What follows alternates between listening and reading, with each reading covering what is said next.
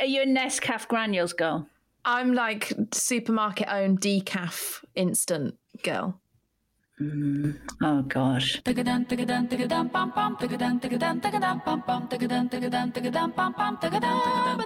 Hello, welcome to the Real Work Podcast with me, Fleur Emery.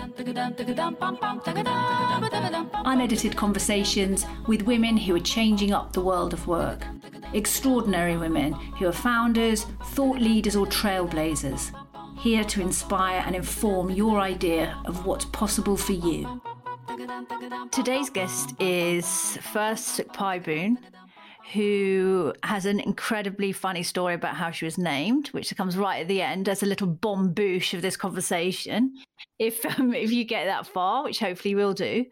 And first is in Bangkok at the moment working on an architecture project, but she was formerly a hipster cafe founder and started a brand which was sort of too cool for school. Everyone wanted it, and she binned it off and took a big change. And her story's, I mean, she's brave, isn't she? She's just bold, brave. She just took a big leap, and it's like winning. She kind of won the lottery and then threw away the card to do something different. Yeah, it's kind of like an anti-success story, but still ends in success. It's like the opposite story that you hear when we talk about, oh, this is my business journey. It goes the opposite direction, but still ends in success. You, halfway through, you sort of made Bambi eyes, like, oh no, this is going to end badly, isn't it? And it was just like, it's okay, don't worry. Just hang in there. Stay until the end. You'll be glad you did. Welcome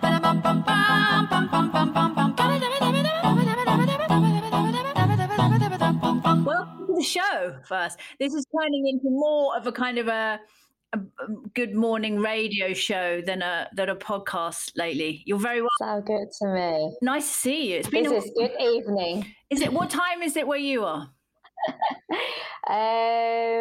This is 6:30.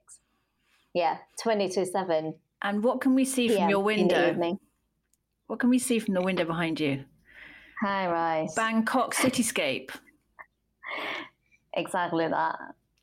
Typical, Bangkok scene. Have you ever been to Bangkok, Annabelle? I have. I loved it. I have. Yeah, I went 2 years ago. I did. I had 2 weeks in Thailand. That's quite recently. It was amazing. I loved it so much. Where did you go? I couldn't tell you where in Bangkok. We were right in the middle. Did you go to the Hard Rock Cafe or something? I don't think we did. No, we did. We had 4 days in Bangkok. Then we got the night train to Phuket, and then we went to some amazing little islands called Koh Yao Noi. And then we went to Krabi, and then I came home. It was beautiful. But I loved Bangkok. I loved how busy and crazy it was. It's mad, isn't it? It's really mad. Were you born in the UK or born in Thailand first? I'm born in Bangkok. I'm born here. How long did you live there before you left? Oh, I've only been in the UK for 13 years. So you're at home? Yeah, so I grew up here. Oh, I see, because I only know you from London. And I wouldn't even say that. Yeah, it's a weird one. I mean, it's a weird one. Yes, I grew up here, but I think my family is definitely not kind of like a typical sort of Thai, and I grew up with this sort of Western influence, like a lot. In the city? Yeah, in the city. But I think because, my family is a bit like messed up as well. But one of the funny thing was my cousin who live in America, they're born in Chicago and live in Chicago. And I think when I was maybe 13, I wrote the letter to Joe, my cousin, and I had no memory of this, right? And then I catch up with him maybe like 5-6 years ago.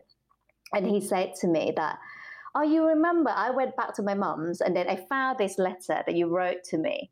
And do you remember what did you say? I was like, no, I have no memory whatsoever. And he said, one day when I grow up, I'm going to go abroad, like somewhere, right? And say, I'm going to have a foreigner, like a white boyfriend. Is that your ambition? 13. Your ambition was to...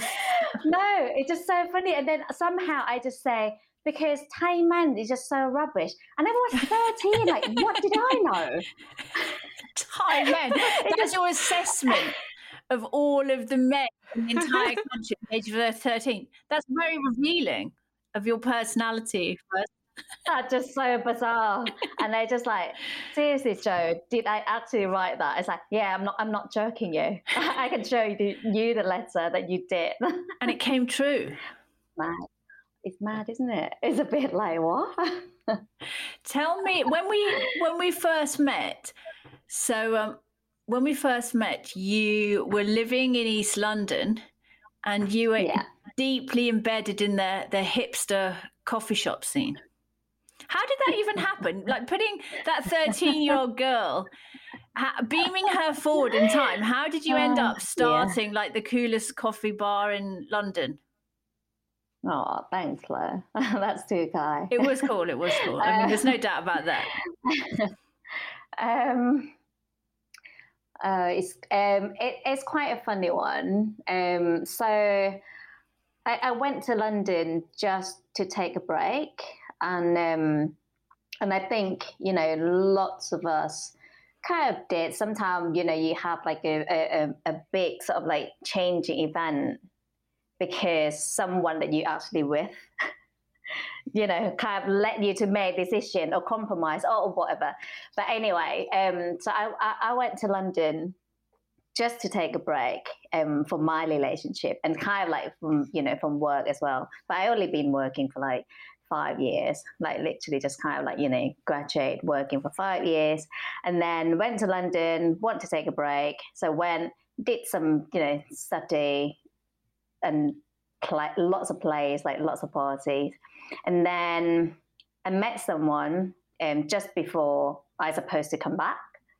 I planned like a year plan. So I like met someone and then decided just like, okay, fine. So I just going to stay.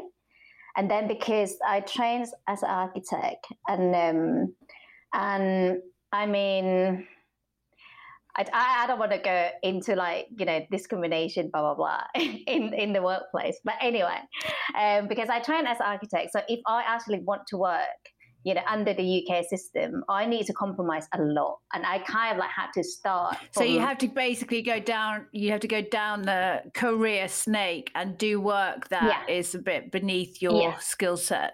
Yeah. And I mean, I asked because I kind of like done that. Back in Bangkok. Even I've only been working for like 5-6 years, but I sort of like managed to grow really fast. Yeah, you don't. So I'm quite successful in my career. And then I just think, if I actually gonna live in London, do I want to go and work in the practice and kind of like do the technical drawings, like really boring stuff. And I kind of like I'd done that, when I first graduated, so like first couple of years, and it's kind of like enough. And I think I don't want to move the country and just have a cheap life.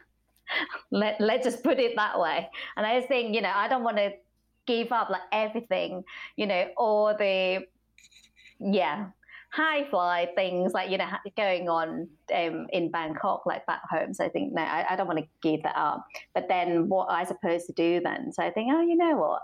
Maybe I could just have something that I could run it myself. And I didn't really know much about coffee at the time. But I was really, really passionate about coffee. I mean, I love drinking coffee. I kind of like it. You love drinking it, but you didn't know about making it or like 5,000 quid coffee machines and all that stuff. Well, so during my first year in London, while I was studying, partying, I worked part-time at Brick Lane Coffee. So that's how I get myself involved with the coffee because I love it that much. So it's like, I really want to learn because, in Bangkok, like no chance that you're going to go and work part-time in the coffee shop. Like I wouldn't never, ever have that sort of opportunities. So I just think this is a good opportunity and it's quite fun as well, and you probably can imagine like, Brick Lane, all those, hipsters. It's brilliant. It's really good. And, at that, when was that? 2008 and 9, I think. Yeah. So, coffee scene wasn't even that big in London back then, but it was so much fun. It was so much fun. That's where I met my friends who we still, hang out and in touch and become like one of my really, really good friends. So yeah, it's so much fun. And that's where I actually learned, how to use the coffee machine. And that's where I first sort of had to clean the toilet. We've all been down the U-Bend first. We've all been down there. All business owners, that's the first thing you learn. That's it. It's not all avocados and dachshunds in wicker baskets. No. But you found that you were more sociable than you thought, weren't you, in terms of work? You liked the community aspect of being in the coffee shop. Yeah, I mean, I'm really, really socialized person. I just love going out. I just love partying. I just love having a good time. That's just me, personally. So you got a lease on a building. Yeah. You fitted it up with stuff that you just found in Skips, but you've got a great eye, so it turned into something cool. Yeah. And people started coming. No, they did. Like, thanks them for that. I know, thanks. Soon, it wasn't soon after that. It's a kind of like, what we're telling is like a hipster fairy story, aren't we? It's like a hipster version of Cinderella. And then suddenly you had a team of all these people and you were having like art things going on in there. And like you were a community hub in the middle of it all. Yeah, I think because I found it in 2011, I think it was my intention to open a cafe and use that as my creative platform.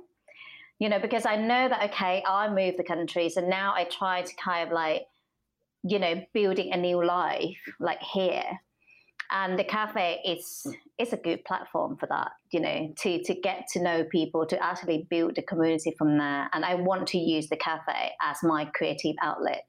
So at the start, I offer the free space to local artists. And each year, like the first year, I sort of curate the whole program for the whole year. And start with friends like first, and each month what we're actually going to show. So I start curate from that. And it's kind of like grow from there. And I mean, you have to imagine like Haggerston 2011 on Dowham Road, that particular location is literally just like a desert. It's like, it's no man land. It's like no one around, unlike today. Like 2011, like 10 years ago, it's completely... Now is it like ESOP, ACP? Now it's just everything. I mean, back 2011, well, you either go to Dalston, Shoreditch, or Broadway Market, right? So Haggerston is kind of like things in the middle, and they are residential. But because I know that, in Haggerston, you have so many creative offices, like creative studios, you have photography studio, artists, fashion designers, like it's actually a melting pot, but it's more like offices, and I sort of spot the gap because those people, as I said, whether go to Shoreditch or Dalston for coffee, and normally you wouldn't travel that far. And at the time, the option for lunch is Tesco. Tesco by Haggerston Station. which is glamour. quite, I know, it's quite grim. So that's why I think, okay, I found this premise, and I think, it's right in the middle of all those, creative people. So for my projection, I think, as long as I could make or sell just about 100 cups of coffee, I'd be fine. So that's it. And you that's did. That's why I just like, you know what, just take a risk. And I think the number that I got is manageable. So that's kind of, and that's what you're describing is a lot of young hipsters' dreams come true, but that wasn't enough. You then got into creating a unique product that you were selling for people to take away, your cold brew coffee. Which was so popular. Then you looked at scaling that and selling that into retail. Do you know what cold brew coffee is, Buckers? Is it like those iced lattes you get? Cold coffee. Coffee's gone cold. Put ice in it. Not really. No. That's the American version. This is the Haggiston What's this? version. It's not the one where you put coconut oil or something in it, is it? But it is. Not quite, but you could. I clearly don't know what I'm talking about. Let's get real. Are you a Nescafé granules girl? I'm like supermarket owned decaf instant girl. Oh gosh. I don't do caffeine. This girl does not need caffeine. Okay. I don't judge. We're going to level you up. I think it's best I mute myself with a here. Haggiston cold brew. Just put me on mute. Shut me up. Cold brew. I'm going to fill you in. I'm going to come in now as I'm going to come in as the Buckers fact checker and say cold brew coffee was another example of how First has a natural nose for sniffing out buying behavior and trends. So first she sniffed out Haggiston and she thought, well, there's an opportunity here to put a bricks and mortar coffee shop in. And then secondly, she thought, well, how can I add on another revenue stream brewing coffee in this particular way so that you make a coffee concentrate. And so you can take it away in a bottle and then add hot water. So I don't need a coffee machine at home to make coffee as good as it is in her shop with her expensive coffee machine. And that was the next branch of your global domination. And that was making you catch the eye of all kinds of people, investors, magazines, all the cool magazines were coming around to take your photograph and admire your tattoos. And put you in there. I've had a few since I saw you last time. Really? I've got the bug. I've got a load of stick and poke all over my arms like a 20-year-old. Yeah. That's good. We'll compare that. We'll compare notes later, comparing the and so what's interesting about it, Buckers, is that those two businesses, a retail product to sell into supermarkets and a bricks and mortar coffee shop with staff and, food and that you sell and make every day, they're completely different businesses. And that's when I first met you, when you came to me and said, look, I think I'm going to do this. What do you think? And I looked slightly terrified, didn't I? Yeah. Yeah, you surely did. And I mean, deep down, I also knows as well, I also knows that... to be honest with you, what did I say to you then? What did I say to you? Don't do it. Just don't do it. Everyone say that to me. I'm not joking you. Stu from Minor Figures, right? He said to me as well, like because soon I start reach out to people, everyone knows that I'm not really into it, but because the product is sort of came out from the bottom. So good. And and like I said, I mean, after the first year, I set up the system for her because that's kind of like also one of my intention. I want the business to run itself because I know, like me personally, I get bored really, really quickly, and deep down, I always want to go back and work in design, built environment. So that's kind of like one of my passion. But because the business, I mean, the cafe at the time is running really well. generate a good profit, right? So it's quite it's quite sustainable. And when I say to people, I mean, after 2-3 years, like first 2-3 years, it's run itself. I didn't really have anything to do much, if I'm honest with you. I got loads of free times, which everyone just said, oh, that's a dream. You should be happy. And it's like, I'm not. I need to do something else. I need to do something else. And I said, okay, maybe I just sell the shop because that's it. I proved myself that I could do it. It could run itself. So maybe I just sell it.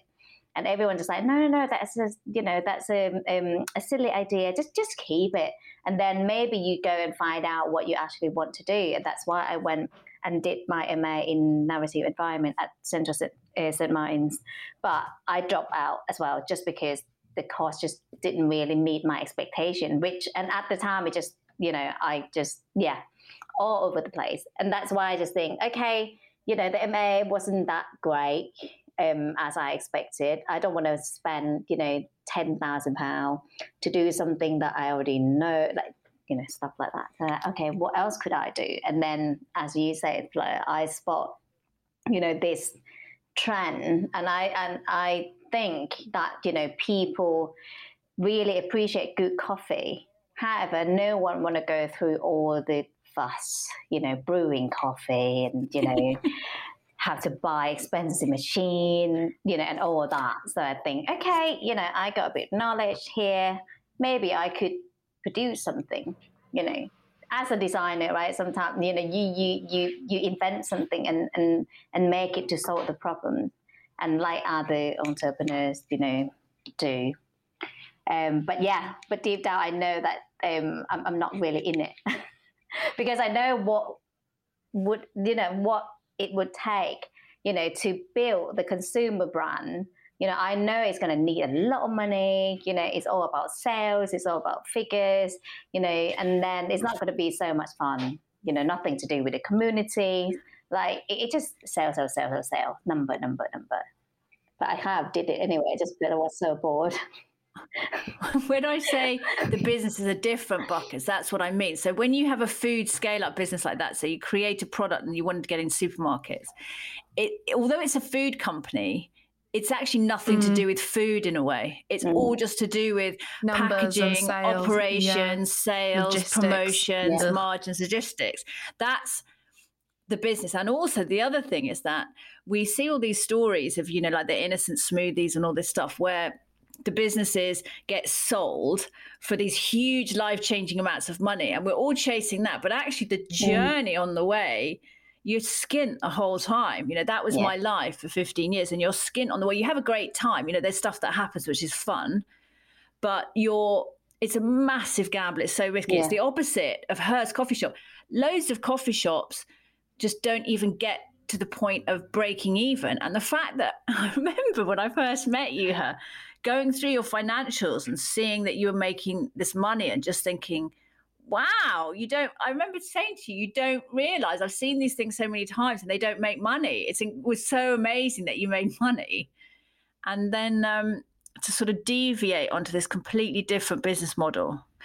Also, the other thing, are you still with us? Have we got a technical problem? I haven't seen first move for the last 30 seconds. So...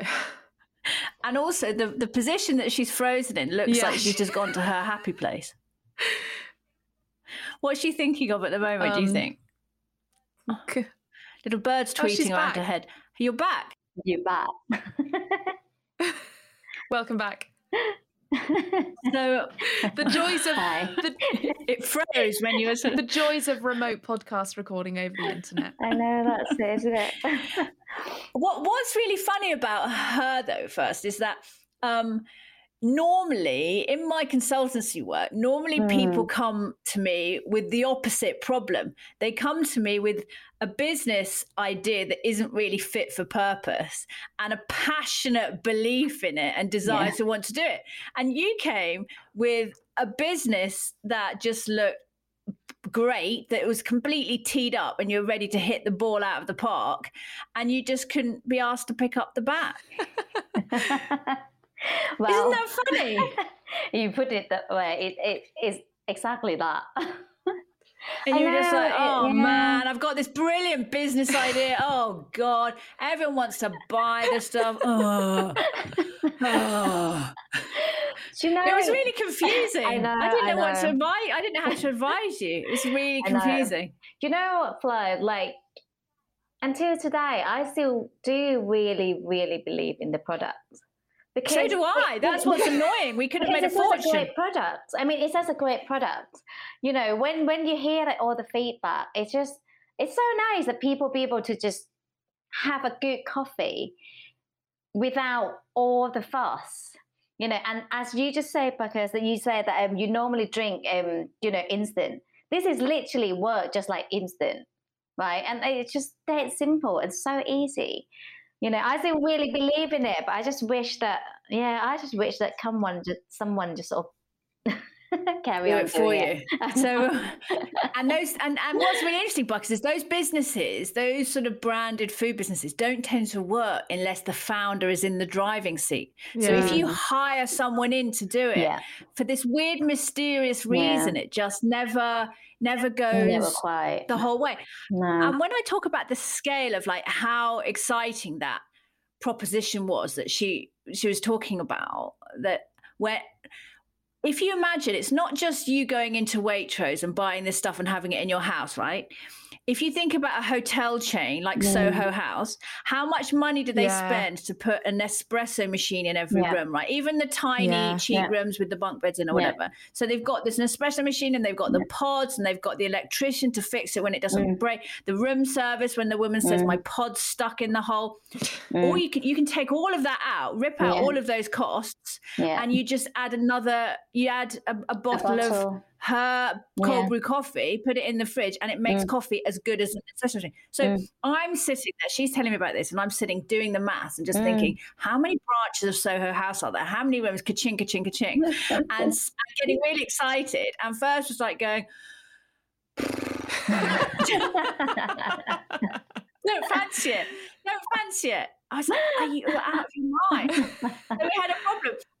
And then you kind of, and then you seduced by the pull of the opportunity, you did move it forward. And again, something really unusual happened, was that normally at that point, in order to move it forward, you need a big chunk of money, and normally you then have to go around and do a tap dance routine for all kinds of different people, trying to persuade them to invest, and they email back and they say, I want to see the figures for the next 4 years, and I want different packaging, and I want this and that, and you go back and forwards, and eventually after sort of 6 months or a year, you might manage to iron some money out of them.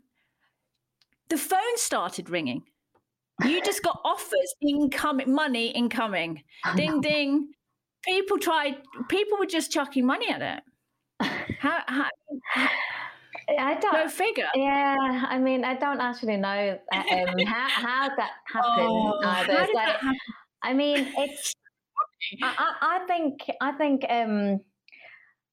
it just proved that the product got a leg, like definitely. The first day, that we launched in Selfridges, we did the sample, and one of the VC, he happened to be in Selfridges, and then he sort of like walked past and then tried the coffee, drank the coffee, and I think from his first sip, he's just like, what is this?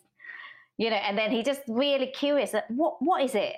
And then we sort of explain, okay, this is how it works. And then he's like, And then he went, and then he gone for about 20 minutes, came back with one of his team and, came back with one of the girl, tried the coffee, and it's like, yeah, see, like, and then, okay, I started telling him the story and how the products actually worked.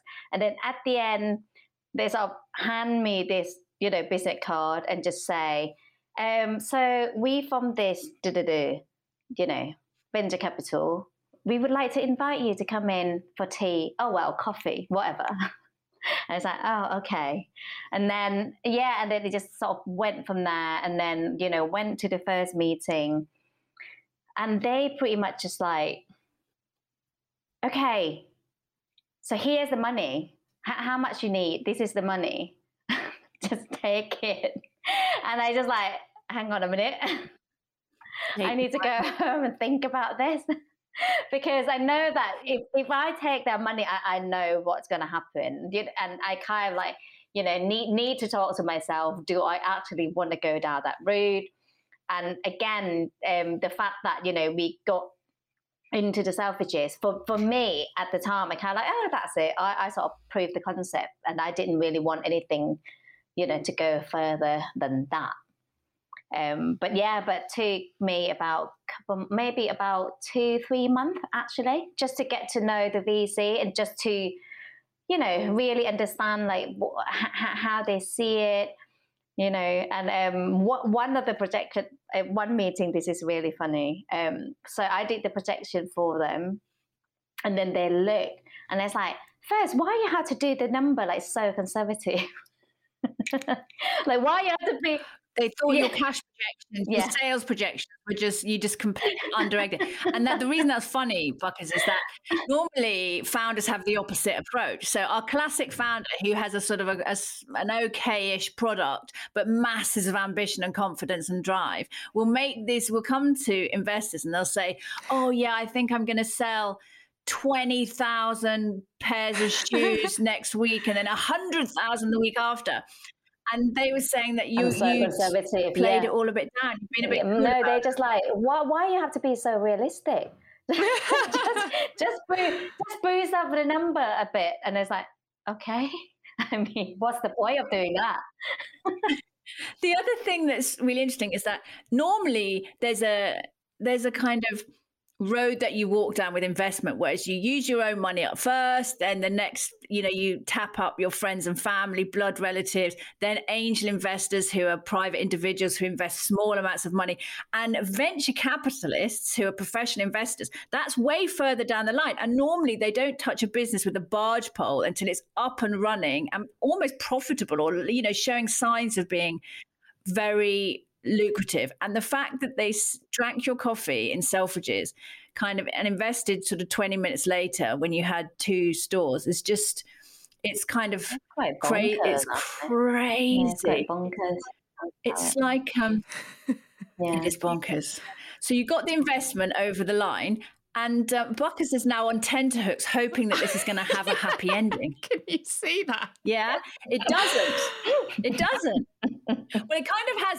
It has one of those kind of anti-fairy tale happy endings, because does she sort of settle down and get married to the venture capitalist and just live happily ever after? No. The money comes in, and because first is, well, we have words for this now. We didn't at the time. You weren't living with integrity. You weren't aligned, were you? You weren't aligned with your purpose. You were doing something which your intuition was telling you wasn't right for you. Yeah.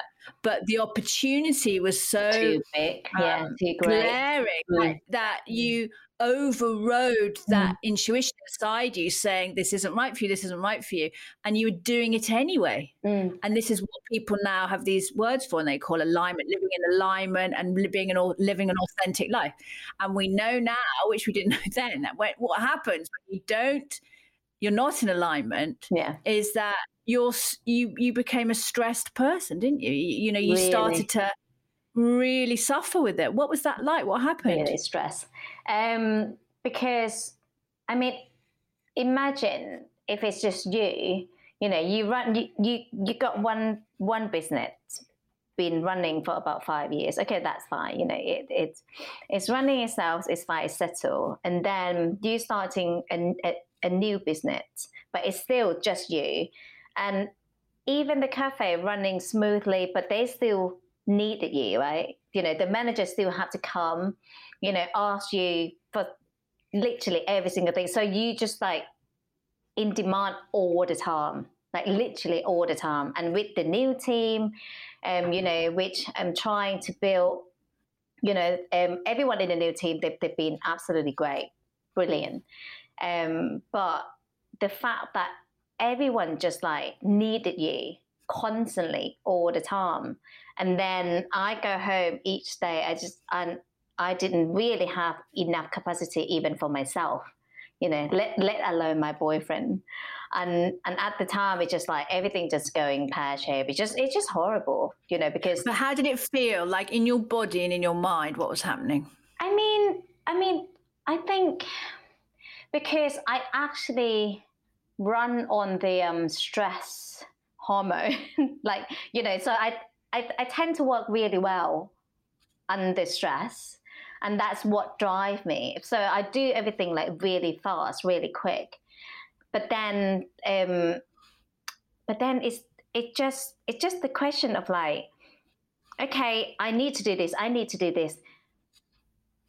But I didn't actually look beyond myself and other people apart from the So you work. just react, you're just constantly like reacting to what's in front of you. Like ping pong, ping, ping, ping.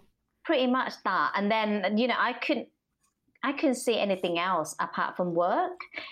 And that's really weird. I don't know where that actually come from, because it's not like I had to prove myself to anyone, right? It's not even that. But it just, I don't know. It's weird. I was in such a weird stage, I think, at the time. I couldn't even think much apart from whatever in front of me. I can't think, far ahead or beyond that. I kind of just see, the daily tasks, whatever I need to do. And then, okay, plan. Everything is all about business. But then one day, but because I've been so stressed, and then my relationship, it just, like horrible, and me personally, just in a really not very good, I had to see a therapist, which is just like, yeah. And So because in that cycle, so when I said like what was going on in your body and your mind, the answer is that you didn't know, because you didn't know. You'd set up a system that demanded this responsive action from you all the time, doing something that you didn't particularly want to do. Yeah. And so you didn't even have time to check in with yourself. Because I know now that you're a committed yogi, you practice yoga regularly. And for most people, that's the tool of what, for a lot of people who practice yoga, that's one of the reasons they do it, right? It's a tool to check in, to scan yourself. Yeah. And you didn't have any room in that situation that you're in to check in with yourself. So you wouldn't have even known. If I'd have said to you then, how are you doing? You wouldn't have even known, because there was no space to find out. Yeah. Yeah. I mean, I couldn't give you that answer because I didn't actually know how I feel at the time. But I think things start, coming up, I think. I mean, things like from my childhood, it's more like a personal thing.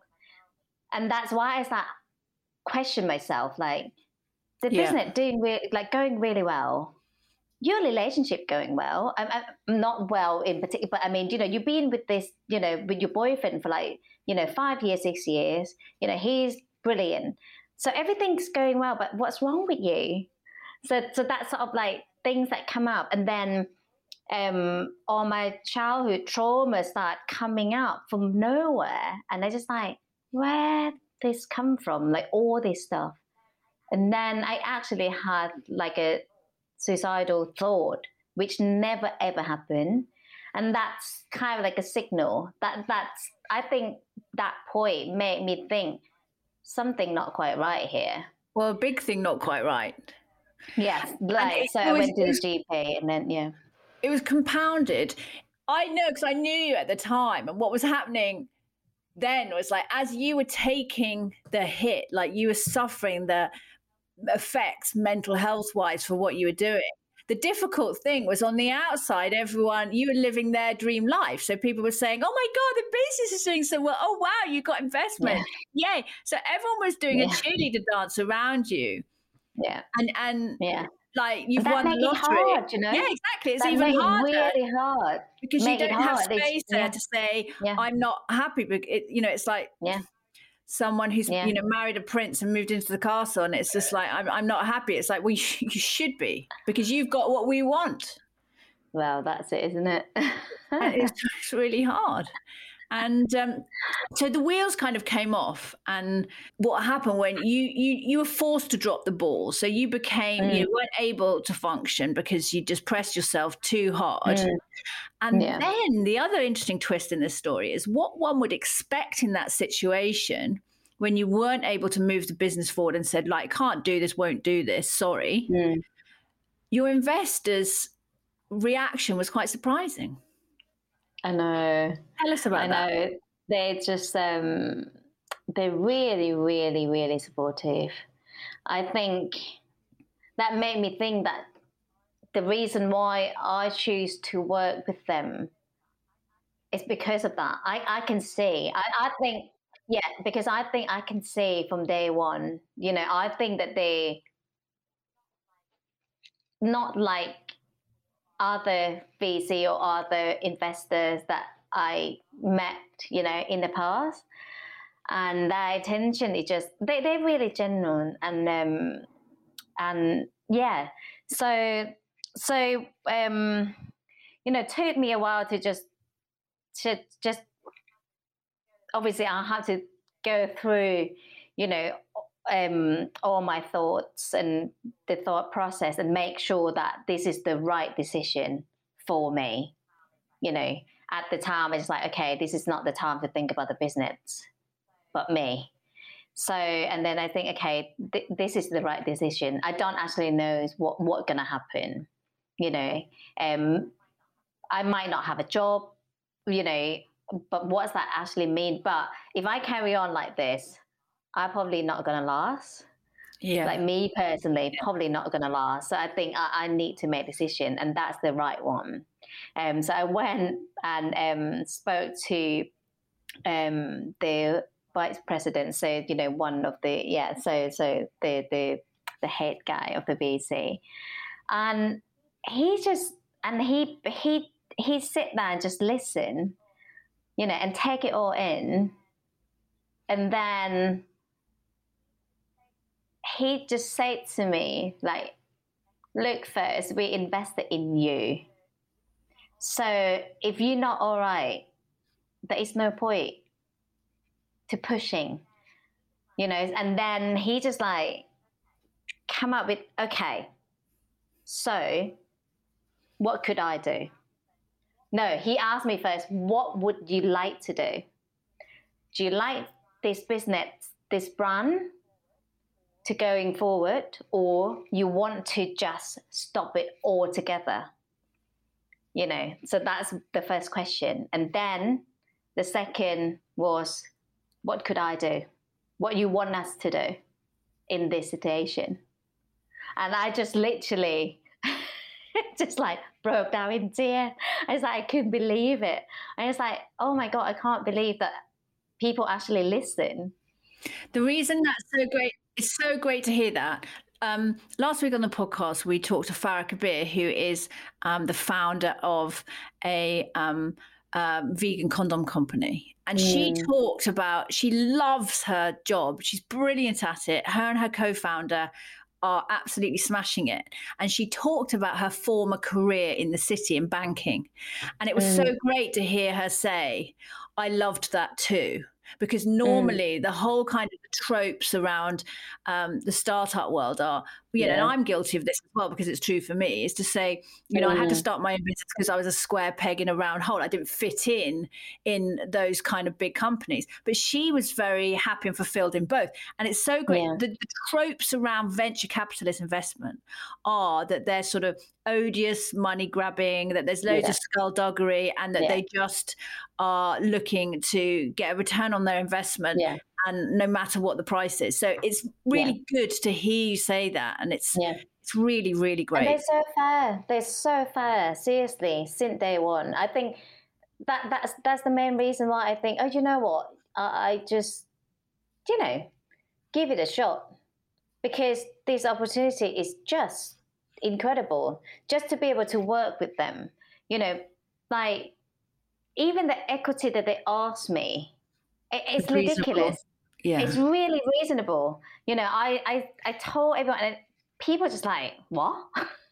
you know, like with your projection, everything just like so conservative. Like how can they give you this money with this amount of equity?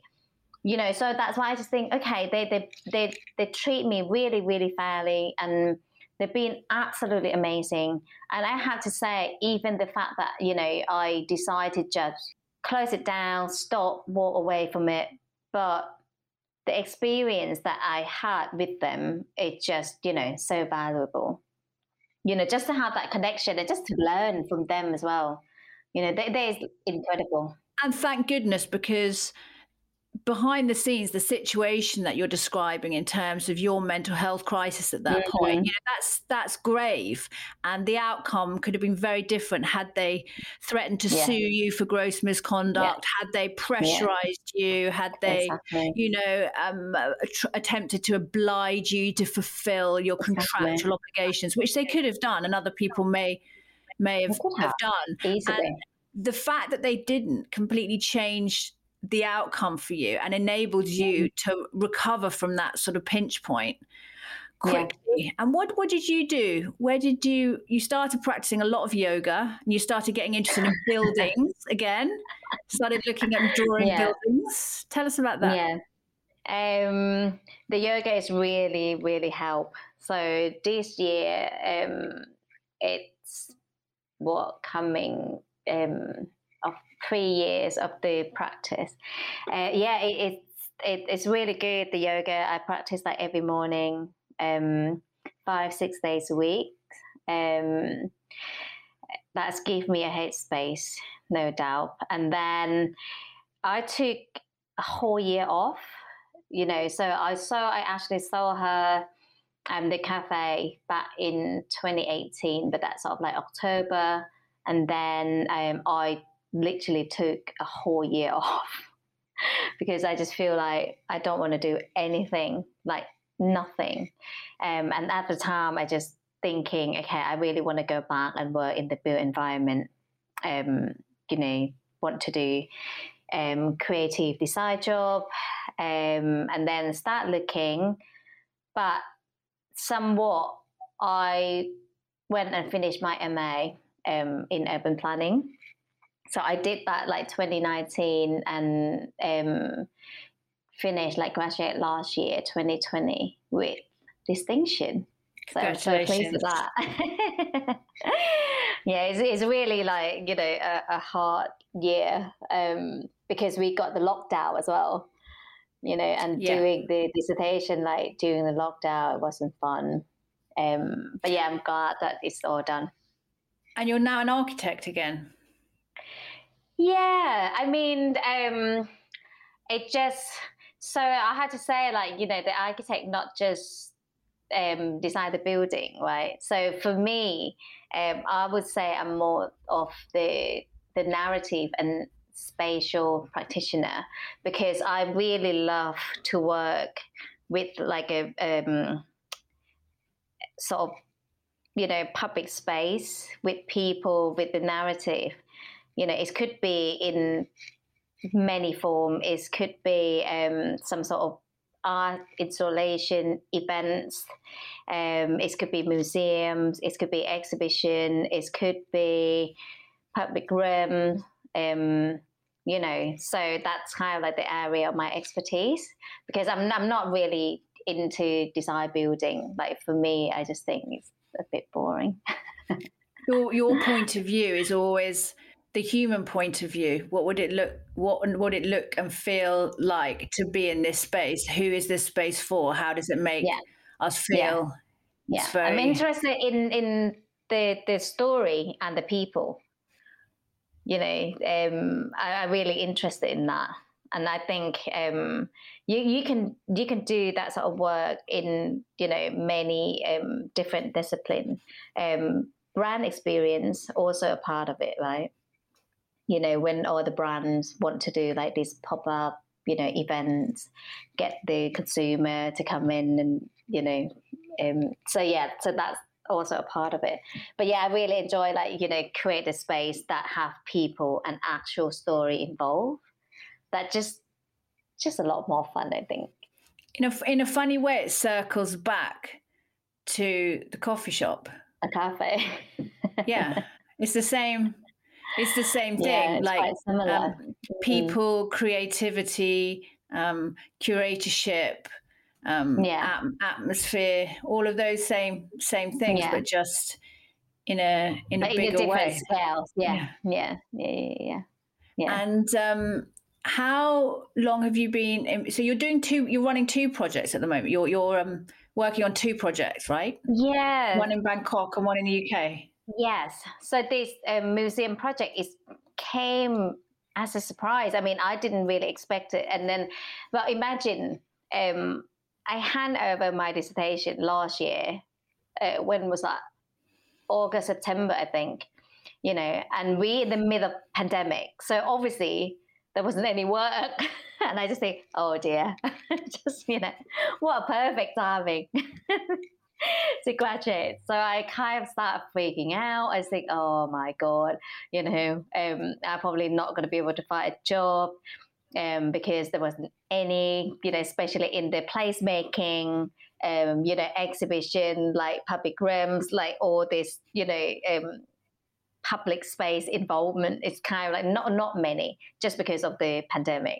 And then I start plan a new business already, but this is one more like a creative community sort of like base. And I think, okay, well, this might be my destiny.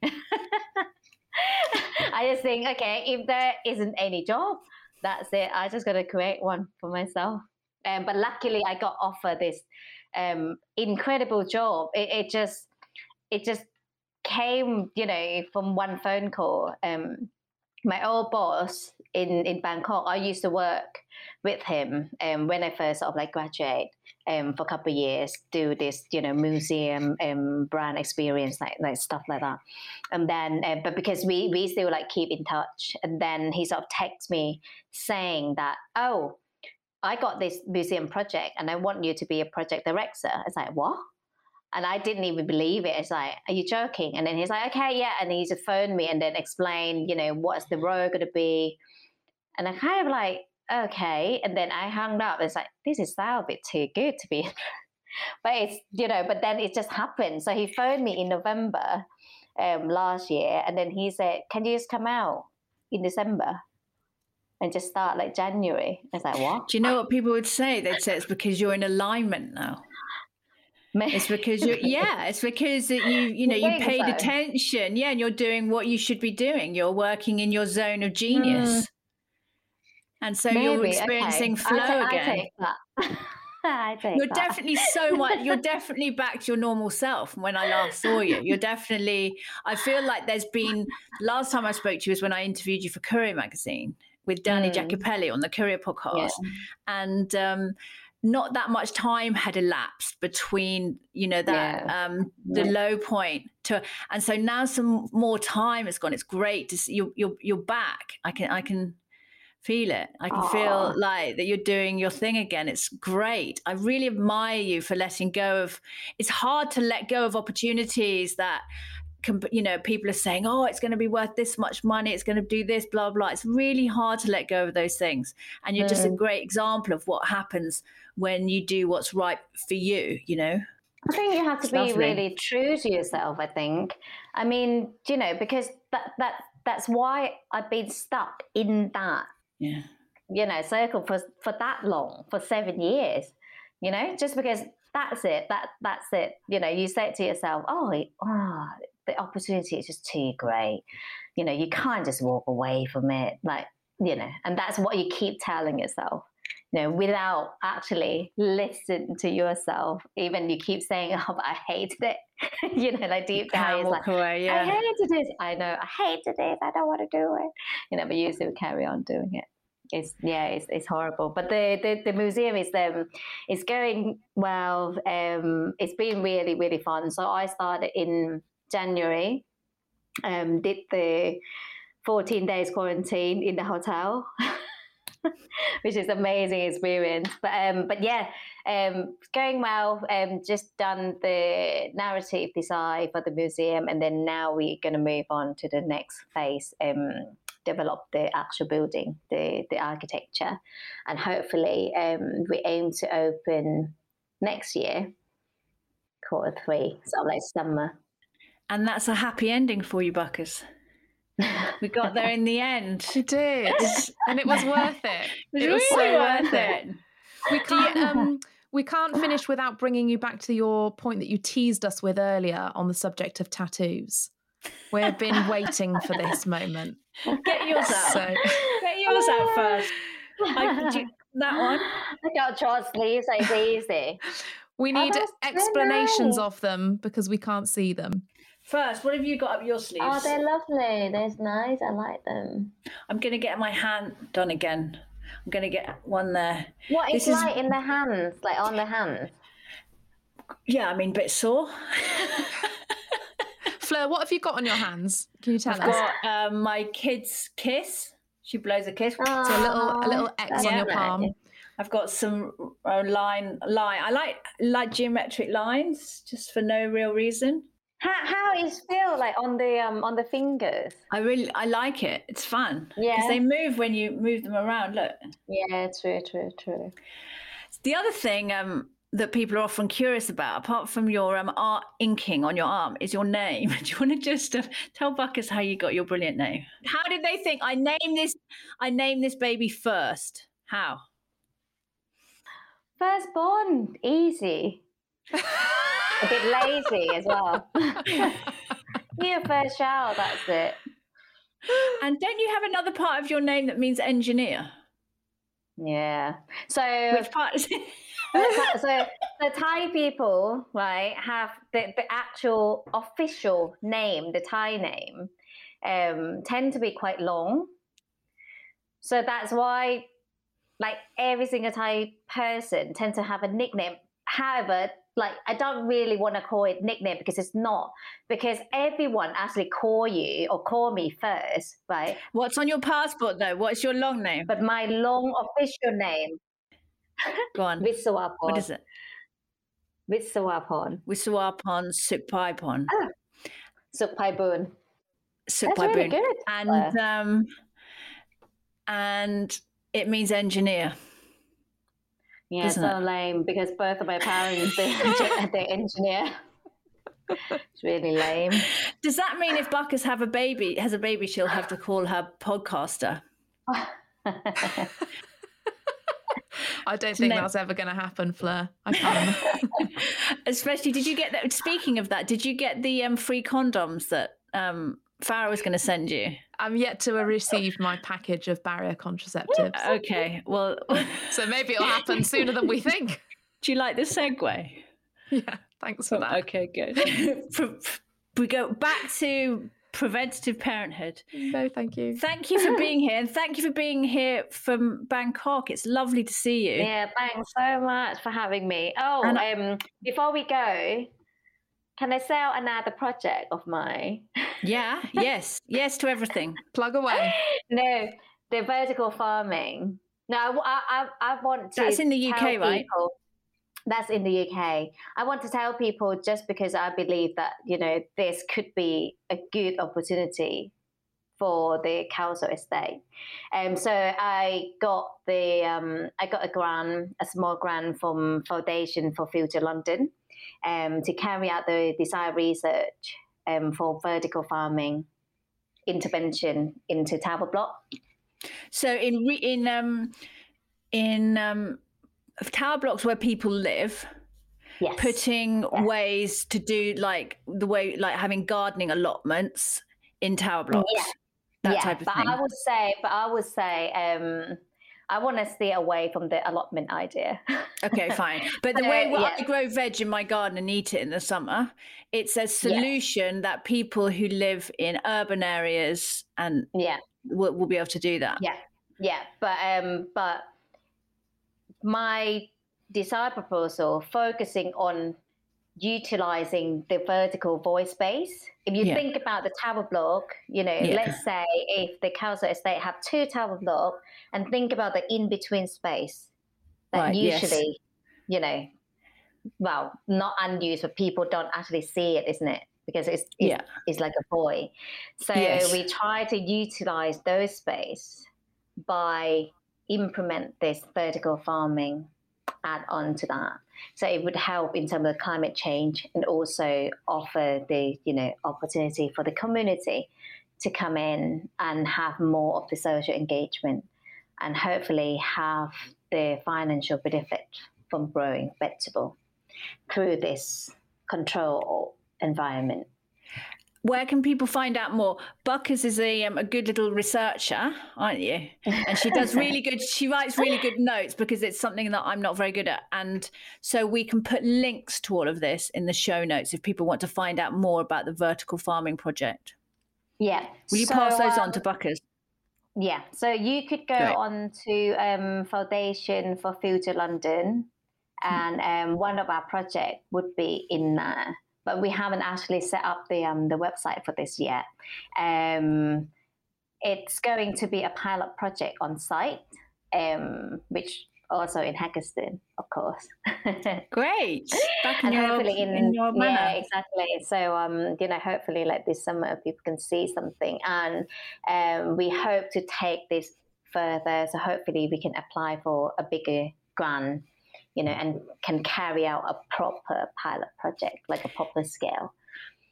It sounds like the kind of thing that eventually could get you like maybe an OBE or a damehood. Are we thinking Dame First of Haggerston? Yes. Yeah. Let's go for it. Let's do it. Do you get like a big do you get one of those like big medallions when you're a dame? No, that's a what am I thinking of? I'm thinking of the mayor. Well, different. We can start with that. I just had visions of you kind of like waltzing around London with like a big metal medallion, but that's actually like a town crier or something. It's a different. First to be cycling on her e-bike and go and inspect this vertical farming. It's been an absolute pleasure. Thank you for being our podcast guest. And I can't wait for the next catch up, because every time there's a gap of 2 years and we speak, you've always done something amazing. Thank you. Thanks so much, Claire and Becca, for having me. That's the end of this week's episode of the Real Work Podcast. If you want more from me before the next episode, or you'd like to learn more about real work, you can find me on Instagram and YouTube, where I share experience and advice for women who want to work and earn on their own terms. My Instagram handle is @doreal.work, and on YouTube it's Real Work, all capitals, all one word. Please rate and review this podcast if you know how, and tell people about it. It all helps. Thank you for being here. See you next time.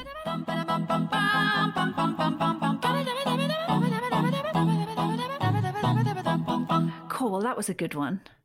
I really feel like I'm really finding my stride with this podcast. I've had such good feedback. It's been amazing. And people have been leaving such terrific reviews on iTunes. Did I tell you it got to number 14 in the chart? Yeah. Lady Entrepreneurs Club, it's number 14. I can't believe it. Like 1 week in. Thank you so much. I mean, it's so much to do with, your support that we did there.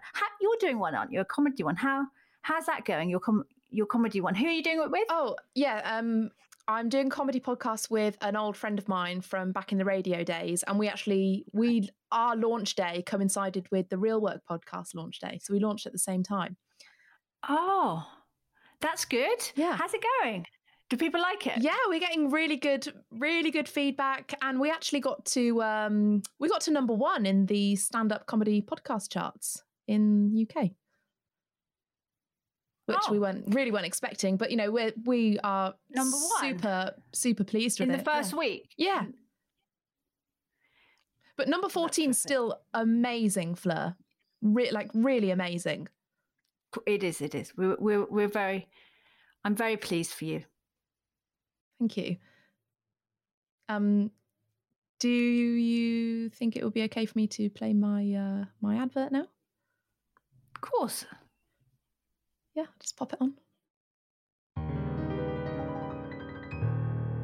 If you want to make a podcast that your audience will adore, but the thought of making it yourself terrifies you to the core, then you know who to call. Producer Buckers, she knows just what to do. Producer Buckers, to make your podcast dreams come true. She used to work in radio where she was poorly paid, a dab hand at audio.